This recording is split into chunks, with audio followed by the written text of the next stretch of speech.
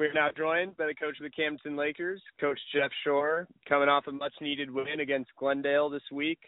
Coach, how you doing?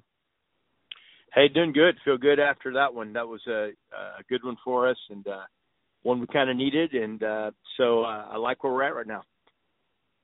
Sort of a back-and-forth game, 27-24 at the half, pulled away a little at the end, 48-32.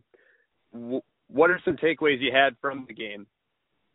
Yeah, we were expecting that. Last year we went undefeated in the regular season and went down to the wire with Glendale.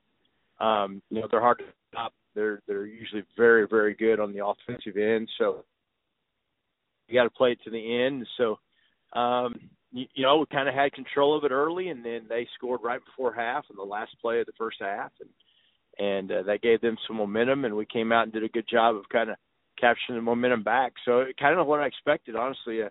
I thought it would be a real back-and-forth ball game, and you had to kind of deal with the momentum swings, and we were able to do that. Usually every game, it does happen every single game. With Cooper Ezard, he'll step up and have a lot of big catches. But you had another big play, too, from a different receiver. Eli Griffin had a 58-yard touchdown pass. Walk us through that play a little bit.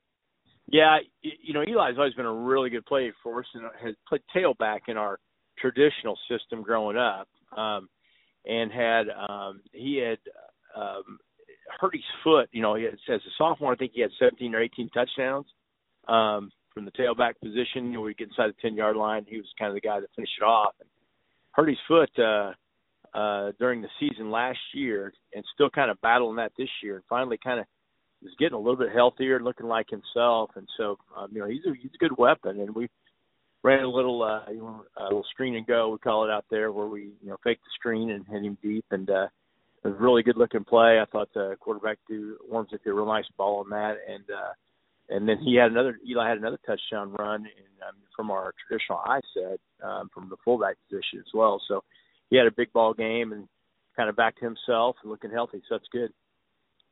Was it a nice change of pace for you guys this week? Usually, I think the couple games before this, you're having a hard time with the rushing attack from other teams.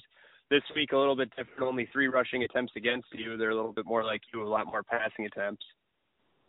Yeah, it was a great week of practice for us. We were able to kind of do some things like you mentioned. We are not, doing what we need to do against the run. So we were able to actually work on that this week during practice, do some a little bit of personnel switch, get a little bit bigger than the defensive line, and spend some 30 to 40 minutes a day on that, and then able to practice basically against ourselves with our first-team defense against our first-team offense, and both sides get great work. So, it was a really good week of practice and a nice change-up, and I thought our kids did a good job of defending their pass, and so, I liked it. We got a lot of things done this week, and we're able to really, practice against each other best, doing what we do, which is very similar to what Glendale does. So gave us a good look. So it was a good week of practice.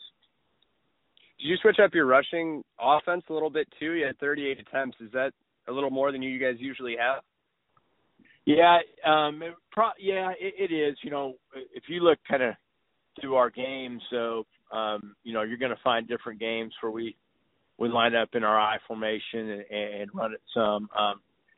Kind of depending on what the game flow is, and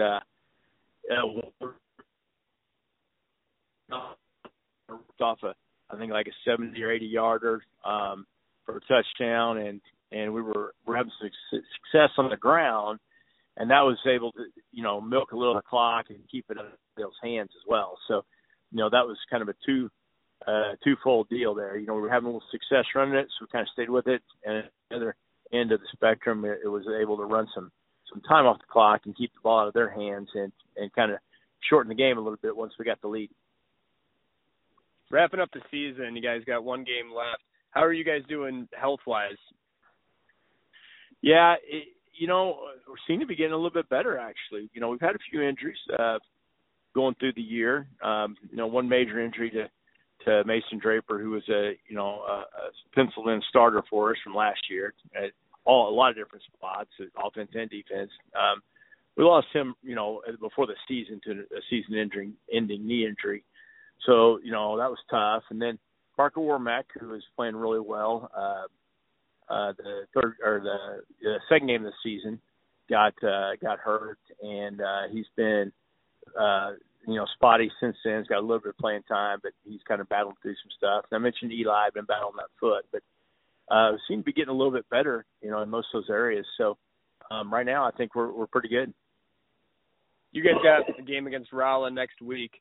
There's some pretty big seeding implications of that game, right? Boy, you're right. You're exactly right. It's we're in the same district. If we can get a win, it might catapult us all the way to the third seed, which would put us facing number 6 at home.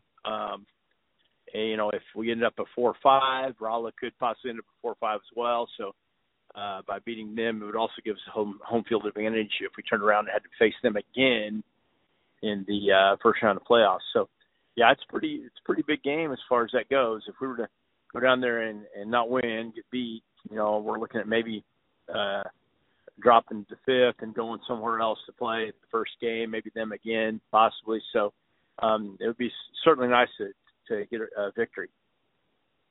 What kind of team is Rolla? How do you guys match up against them? Rolla's very much kind of like our old style.